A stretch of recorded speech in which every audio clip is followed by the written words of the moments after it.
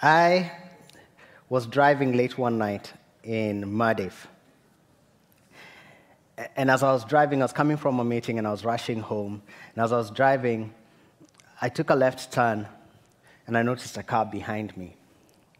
And then I continued driving, took another turn, and the same car was still behind me. Then I took another turn, and the car was still there. Now, I don't know what city you grew up in. I grew up in one of the most amazing cities in the world, Nairobi. It's beautiful. I love it.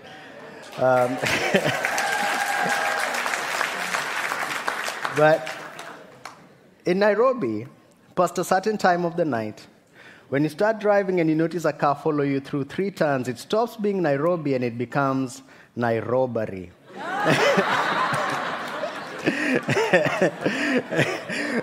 And so I went into Nairobi mode immediately. I grabbed my steering wheel, adjusted my sitting position, and got ready for evasive and defensive driving for 3 seconds. Then I remembered, I'm in Dubai. What am I doing? How did your prayer life change when you moved to Dubai? I know that I often prayed for protection, for the Lord to cover myself and my family. But as we settled more and more in Dubai, more and more, that line in my prayer has slowly disappeared from my prayer life. Now, it could be that I stopped praying that prayer because God has answered that prayer already. Or it could be that I have stopped depending on God for protection. What does your prayer life say about who you think God is? What does your prayer say about you? What does it say about how you view God? Today, as we look at the 4th installment in our Pray Like This series, we will be looking at 3 confessions we make when we pray, "Give us this day our daily bread." We will see 2 confessions this statement says about ourselves and our relationship with God, and then we will see 1 confession it says about ourselves in community. It is the first of our personal needs in this prayer. It has moved us from a focus on God to a focus on our needs, and it starts with our need or our physical needs. But first, let us pray today so that we can get to hear the word of God. Father, I pray that you will minister to us today. I pray, Lord, that you'll prepare our hearts to hear from you. Lord, I pray that you will prepare us to obey what we learn today. Lord, I pray that you would give me the courage to step out of the way and allow you to minister to your people through your word for your glory and our joy. In Jesus' name, amen. Could we please pray the Lord's Prayer together? I'll put it up on the screen. Let us just pray together so that we can remind ourselves what we are talking about today. Our Father, who in heaven, hallowed be your name. Your kingdom come, your will be done on earth as it is in heaven. Give us this day our daily bread, and forgive us our debts, as we also forgive our debtors. And lead us not into temptation, but deliver us from evil. Amen. Give us this day our daily bread. Verse 11. There are those who have argued that there is no way Jesus could move from talking about the kingdom of God and move directly to talking about bread. That the bread here must be something more than just bread. That it could be a metaphor, a reference to something greater. That this prayer is too majestic to be just about bread. And some have thought that it referred to Jesus himself as a bread of life, and others have thought it speaks of the word of God as our daily bread. And while those are amazing thoughts to have, in thinking that of this passage, we completely miss out on the comforting truth that God does care about our everyday needs, and we should pray about them. See, that may have been the argument in the 1800s and the 1700s. Today, maybe we could have come to the consensus that it is bread, but our argument today could be, is it gluten-free?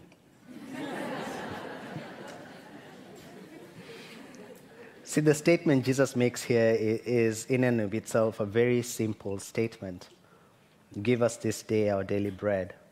But when we say it, when we speak it, we are making certain confessions. And I'd like us to go to the very first confession we make when we pray that simple prayer. And the first confession we make is a confession of dependence. See, allow us to go back to the idea of bread again, because as they argued about that back in the day, to some level they were right. It's not just bread, but more than bread. It is everything we need for physical sustenance, from bread to every other of our daily needs. And it starts off with the statement, give us, O God, because truly we claim nothing out of right, but only out of God's free mercy. The very essence of the things that we need for daily sustenance comes from God. He is the giver of them all, and in so praying, we are declaring that we are depending on Him for what we need to survive every single day. Notice how Jesus refocuses their prayer by first reminding them who God is. And we did this. We went through the prayer and we started from a place of understanding who God is, His name, our Father who art in heaven, hallowed be thy name. And then we moved to God's kingdom and we talked through how God's kingdom is already advancing, thy kingdom come. And then we moved to God's will, and then He moves us to man's need. What Jesus is essentially saying and what we see from this passage is this: and we cannot truly pray regarding our own human situation until we see God as He is, for who He is, and who He will always be. Then Jesus turns the focus of this prayer from the heavenly to the physical needs of man, and first and foremost, He goes to bread, which includes all their daily physical needs. Give us this day the things sufficient for our subsistence. This is more than a prayer for food on our plates.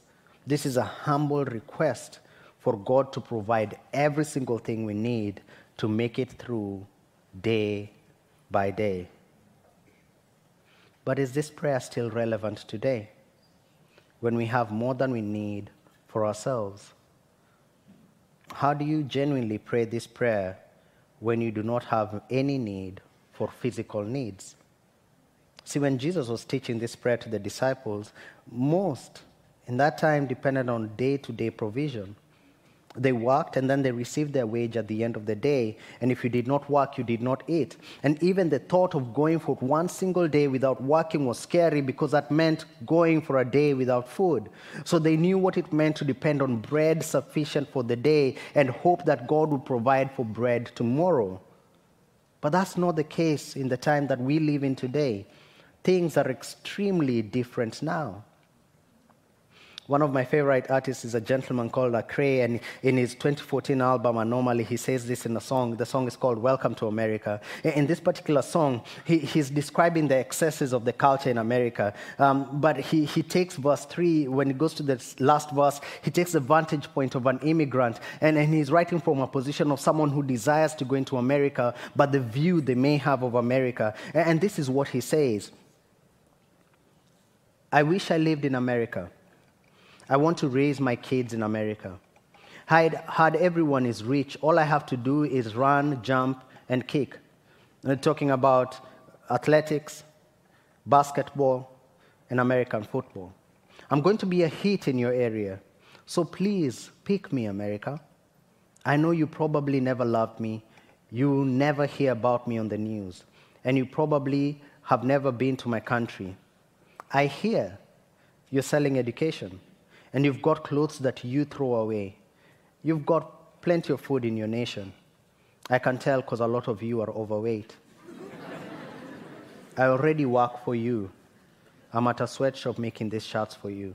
And he talks about the idea of child labor, but then also the idea of this child thinking of America, making these shirts and saying that all these shirts are extra, extra large. And Lecrae in that song talks about the reality in America, the excesses that they have, but it's easy for us to think that that's a problem there, but the truth is, it's everywhere today. The truth is, we today live in one of the most prosperous cities in the world. We have more than the disciples could have ever imagined was possible as they listened to Jesus say, "Give us this day our daily bread." We have too many clothes, yet nothing to wear. We have access to all we want, think, and need. And we have too many choices when it comes to food. According to Dubai Carbon, the UAE ranks among the top nations for per capita waste generation in the world. Roughly 38% of the food prepared in this city goes to waste. And that statistic jumps to 60% during Ramadan. My wife was asked by a friend, maybe, "Why do you need God? You are educated. You already have a good life. You have it all. Why do you need God?" The problem with prosperity is that it focuses our hearts and minds at our own abilities. We see what we have achieved and we consider ourselves so successful that we do not need God. We have edited God out of our lives because we no longer need Him for protection. When we have security everywhere, we no longer need Him for provision when we have food security and an excess of food production. Therefore, how can we genuinely pray, "Give us this day our daily bread," when we have more than enough for today, tomorrow, and weeks to come? We therefore turn to the words of Agu, son of Jake, the oracle in Proverbs chapter 30, where he considers not only the problem of prosperity, but he talks about the danger in scarcity, where he says, "Two things I ask of you, deny them not to me before I die. Remove far from me falsehood and lying. Give me neither poverty nor riches. Feed me with food that is needful for me, lest I be full and deny you and say, 'Who is the Lord?' Or lest I be poor and steal and profane the name of my God." In praying, "Give us this day our daily bread," we express our dependence on God. We acknowledge that we do not know what tomorrow holds. We could be successful today and tomorrow we lose everything. And we could have nothing today and tomorrow we gain everything. Yet, our salvation does not come from the things that we have. Our sustenance doesn't come from the things that we have. But our salvation and sustenance comes from the giver of those things. "Behold, the eye of the Lord is on those who fear him, on those who hope in his steadfast love, that he may deliver their soul from death and keep them alive in famine." Maybe we need to stop for a second and consider the times we have depended on ourselves and our own ability, and in that sense, we have forgotten God. After all, you are the one who went to university. You are the one who got that job. You are the one who wakes up each and every morning. It is not God insulted by your boss or your clients. So why should you pray to him for your day-to-day needs when he doesn't face your day-to-day frustrations? We sometimes forget that it is God who wakes us up in the morning. It is him who gives us the ability to work, think, or even live. It all belongs to him. God offers the Israelites this caution in the book of Deuteronomy. He says to them in Deuteronomy chapter 8, after they've come from slavery, he says to them, "Take care, lest you forget the Lord your God by not keeping his commandments and his rules and his statutes, which I command you today. lest when you have eaten and are full, and have built good houses and live in them, and when your herds and flocks multiply, and your silver and gold is multiplied, and that all you have is multiplied, then your hearts will be lifted up, and you forget the Lord your God, who brought you out of the land of Egypt, out of the house of slavery, who led you through the great and terrifying wilderness, and his fiery serpents and scorpions and thirsty grounds where there was no water, who brought you water out of the flinty rock, who fed you in the wilderness with manna that your fathers did not know, that he might humble you and test you to do you good in the end. Beware lest you say in your heart, my power and the might of my hand have gotten me this wealth. You shall remember the Lord your God, for it is he who gives you the power to get wealth, that he may confirm his covenant that he swore to your fathers, as it is this day. If there is one thing COVID has taught us, it is that we are one pandemic away from losing our jobs, our security, and our finances. We have talked about the danger of prosperity. But also there is a lot of good in prosperity as well. There is a lot of gain in prosperity. But allow me to put a pin on that, and I promise you we will come back to it later. For now, though, we have talked about how when we pray, give us this day our daily bread, we are expressing our great dependence on God. We are making a confession of dependence. Without God, I am unable. It is a confession. This simple statement says, I cannot meet my own needs, but you, O God, can.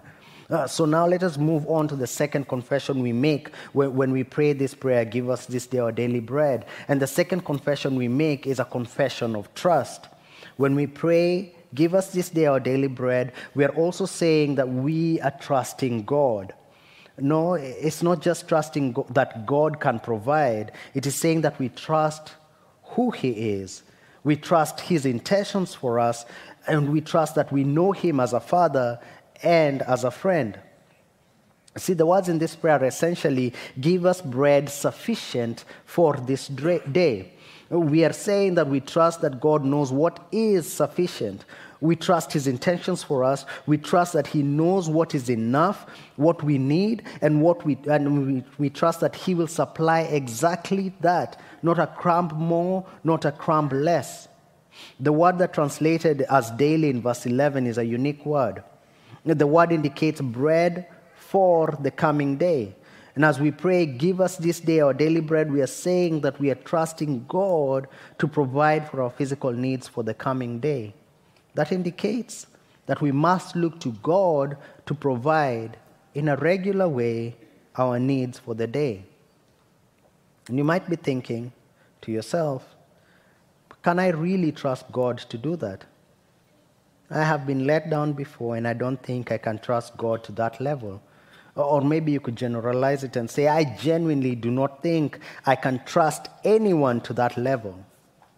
The problem with that is that sometimes we could project the failure of others in our lives on God, and therefore view God the way we view those who have let us down. But that's not the foundation of trust. The foundation of our trust in God is based not on how we view God, but on how God sees us, how God views us. I have 2 daughters, beautiful girls. I love them dearly. They're such wonderful girls. The older one is called Toria. Toria has a chokehold on my heart. I love that girl so much, and she knows it. Now Toria is adventurous. She loves jumping from high places. She loves diving into the swimming pool. She loves running at high speed. She loves using her scooter. It's just scary, things that make my heart beat too fast. Sometimes, though, she convinces herself that she's old enough to cross the road by herself. And I'll tell her, no, you can't do that. And I'll want to hold her hand, and I'll tell her, I have to hold your hand. You cannot cross on your own. And she'll ask why, because she thinks she's big enough. Other times it will be that she wants to jump, and I'm ready to catch her, but she says, no, I'm afraid. And I tell her, no, it's okay, jump. You can trust me, I'll catch you. And she gets afraid. And those times, both situations when she asks why, I often lean down to her level and I ask her, baby girl, how many Torias do I have? And sometimes to be cheeky, she laughs and says, 10. And then I tickle her until she narrows it down to 1. And then I tell her, you are the only Toria I have, and I cannot let anything happen to you. You are of great value to me. You are the only Toria I have. And I want her to know, even though I have another daughter, she is the only Toria I have. And it's the same for the other daughter as well. You see, sometimes I want her to understand that she can trust me by reminding her how I view her, not how she views life. And that's the same thing with God. You hold great value to God. You are the only one of you that God has, and He loves you dearly. You are not a bother to God. You are precious in His eyes. You are far more valuable than you could ever ask, think, or imagine. And as Jesus teaches the disciples, give us this day our daily bread, He indicates and He tells us that He wants us to come to God with every single thing, and we can trust this God. Not only with the big things, but with the little things as well, the everyday things also. Sometimes we think that we should only come to God for the impossible, that we shouldn't bother Him with what we consider the mundane, the little things of life. We must be reminded that we can trust God for the big, the small, and every single thing in between. It's comforting to know that God is interested in the details of our lives, that somehow, in between Him taking care of the universe, the same God who says to the ocean, this far and no more, the one who called forth the mountains and sent down the valleys, the one who spoke the oceans into being and every single creature therein, the one who says to the moon, stay there and hold for the night, and to the sun, rise up, it's morning now, that same God cares about you having a shawarma. It is comforting to know that God is interested in the details of our lives. Jesus revisits this idea at the end of chapter 6 in Matthew, the reminder that we are of great value to God and we matter to God. He says, therefore I tell you, do not be anxious about your life, what you will eat or what you will drink, nor about your body, what you will put on. Is not life more than food, and the body more than clothing? Look at the birds of the air. They neither sow nor reap nor gather into barns, and yet your heavenly Father feeds them. Are you not of more value than they? Could we look at that concept of value just a bit more? Because this trust we are talking about all comes back to value, your value to God in particular. See, when we pray, give us this day our daily bread, we are reminded of the very nature of who our Father in heaven is. He is a provider. It is interesting that if you ask people to tell you the names of God, one of the names that will come up first is God as Jehovah Jireh. And many of us define it as Jehovah Jireh, the Lord my provider. In that, we forget that when Abraham in Genesis first says it, he says, so Abraham called the name of the place, the Lord will provide. As it is said to this day, on the mount of the Lord, it shall be provided. When we assume that the statement is, God is my provider, it places the onus on us, giving me the idea that I have to tell God my need, and in my telling God my need, that starts the chain reaction that triggers my provision. But when Abraham calls God Jehovah Jireh, he is saying that the Lord will provide. It is a future sentence. Abraham did not know he needed a ram caught in that bush. God provided even before Abraham knew what he needed and what he was going to need on that day. We would have to be extremely arrogant to imagine that we know exactly what we need tomorrow, so we will know what to tell God to provide. When we pray, give us this day our daily bread, we are saying we trust him to provide for the need we do not even know we have yet. And he does. You see, Abraham was ready to sacrifice his son, but just at the right time, the angel of the Lord turns his attention to the ram caught in the thicket. God provided a great substitution. God gave. The beauty of that story in Genesis is that it's just like a great big arrow pointing to the gospel of Jesus Christ, pointing to the cross. God will provide. Abraham spoke in future tense, speaking of a time to come, a time that came, a time that was fulfilled on the cross. There was a great judgment headed our way because of our sin, and God in his mercy gave us a way out. For God so loved the world that he gave his only Son, that whoever believes in him should not perish, but have eternal life. And that takes us right back to the value that we are talking about and why you can trust God. From his great love for you, he gave his only Son to take your place in judgment. He gave you a substitution.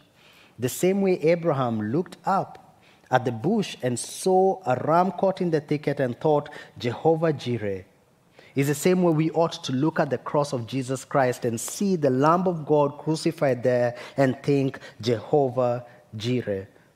The God of heaven loved you so much that he provided a way out for you. Surely, if he gave his Son for your salvation, to change your eternity, surely you can trust him with the everyday things of this life that will pass away. If you're here today and you do not know God or you haven't given your life to him yet, I hope you will hear this and you will hear it well. Or as my Nigerian friends say, hear it well, well. You are valued in God's eyes. You are the only one of you that God has, and you are of immense value to him. The image of me leaning down to my daughter, that is the image I would desire for you to have of God today. A God who's leaning to you or lifting you to himself, and him saying in the most loving way, you are the only one of you I have, and I have loved you enough to do everything to save you. I am Jehovah Jireh. For now, though, let's go back to the last part of our message today. See, we started by saying that when we pray, give us this day our daily bread, it offers us two confessions about how we view God, but it also is us a confession about how we view ourselves, and I would like us to go there now. When we pray, give us this day our daily bread, it offers us a confession about community. Notice the first two words, the two words in there. It says, us and our. It is almost impossible to get to this part of the prayer and continue in it selfishly. This is not just about my needs. In praying, give us this day our daily bread, we are praying for the needs of the family of God.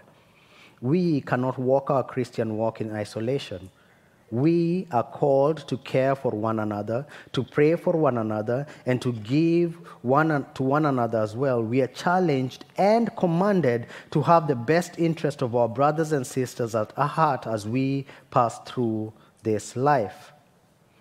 I was once told the story of a businessman who had a business deal pending, millions of dollars on the line, and he decides to go to church in the middle of the day when he's sure there is no one else in the church. So he walks in, gets ready to pray and make his case to God, and just as he's about to start praying, someone else walks in who's praying for rent.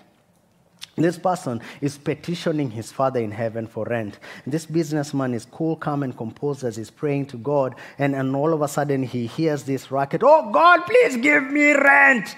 And the businessman is confused. He composes himself again, and he wants to start praying again. And just as he's getting his composure, this other person is still crying to God, "Oh God, my Father, I need rent." And the businessman is confused. He cannot even talk to God. He finally has it, stands up, taps the man on the shoulder, and goes like, "Hey, my friend, how much is your rent?"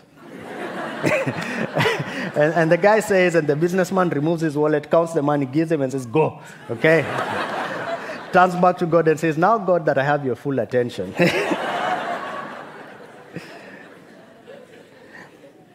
I love that story because it does two things for us right now, both of which are covered in Philippians. And it reminds us not to act out of selfish ambition, but it also reminds us to look out for the interest of others. Philippians chapter 2, verse 3 and 4 says, "Do nothing out of selfish ambition or conceit, but in humility count others more significant than yourselves. Let each of you look not only to his own interest, but also to the interest of others." Remember that pin we dropped at the beginning of the message when we were talking about prosperity? We talked about the danger of prosperity, but I also mentioned that there is great good in prosperity. When we are blessed to have, we are also blessed to give. We may have enough to cover our own needs, but in praying this prayer, we are reminded to care for those in our community who have no idea where their next meal is coming from. So maybe in praying, "Give us this day our daily bread," we could also be praying, "Father in heaven, please show me how I can help those who are less fortunate than me in my community." Or, "Father in heaven, could you use me to be the answer of daily bread for someone else?" Every second Sunday of the month, we have an opportunity for anyone who would like to give food towards those in our community who may have fallen on hard times. We call it the food drive. Maybe last week you saw the tables and the banners outside. Maybe you've heard about it. Maybe you know about the food drive. What you may not know is the impact it has or how God uses what you give to answer the prayer of daily bread for someone. Maybe even the person seated right next to you in this service right now. So when I was preparing this message, I sent a message to Shade and the prayer team, and I asked them to tell me the direct beneficiaries of the food drive. And I got a text back from them saying 20, just the number. And I thought, wow, 20 families. Then the following text explained that 20 families better. It says 20 families each and every month receive help directly from the care team through the food drive. That is 20 families every single month. And that thing broke my heart in both a good and a bad way. The good of it was this, that wow, God is using fellowship to provide to 20 families, that there are 20 families in this congregation that are direct beneficiaries of the food drive, of what you guys gave. But then I immediately thought, that's 20 families that do not know where the next meal is coming from. That's 20 families seated amongst you, or even watching online right now, who do not know what they're going to eat tonight, maybe. The text continued saying the food drive is on the second Sunday, and by the last Sunday, the pantry is empty. When we pray, "Give us today our daily bread," we are praying for our community. We are praying beyond our need and into the needs of others. We are praying that we would be great stewards of the amazing gifts that God has blessed us with, so that those who do not have could have something. Allow me to finish today with the story of someone who has received care and been a beneficiary of the food drive. She sent in a text saying this: "I'm really happy and grateful for everything the care team has done for me and my babies. It's so hard to be a single mother and being in a country which isn't yours.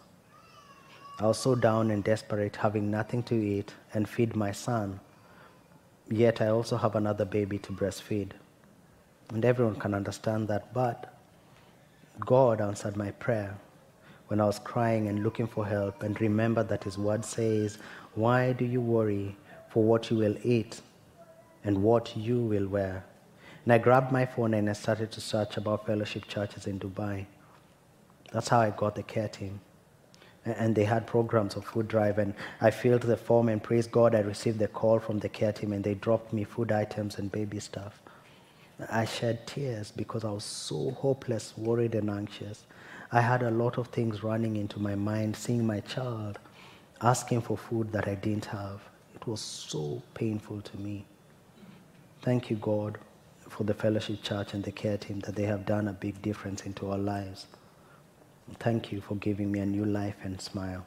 God bless you all. I cannot imagine looking at my two girls and not having something to give them to eat. I cannot imagine being a parent and being in that position. I cannot also imagine the joy that God has in your giving that enables this family to have a meal. And I'm thankful to God for each and every one of you. And I pray that you realize that God uses you greatly in this community. This is not about fellowship as well. Let me just say that as I was reading that text, I thought to myself to remove fellowship from everywhere she mentions it. It's not about that. It's about people who are suffering and struggling, and God who's responding to that suffering and struggle. And allow me to say a big thank you to you for you allowing God to use you in this way for His glory and our joy. 3 things I would like you to consider as you respond to this message. 1, if you have more than you need, consider giving towards the food drive. Care for those in our community who may have fallen on hard times. And it could be that you just do a shopping dedicated towards the food drive, or it could be that every single time you go shopping, you just had an extra packet of rice or an extra packet of flour. Just that small thing you do could be of great impact to someone. Number 2, if you have fallen on hard times,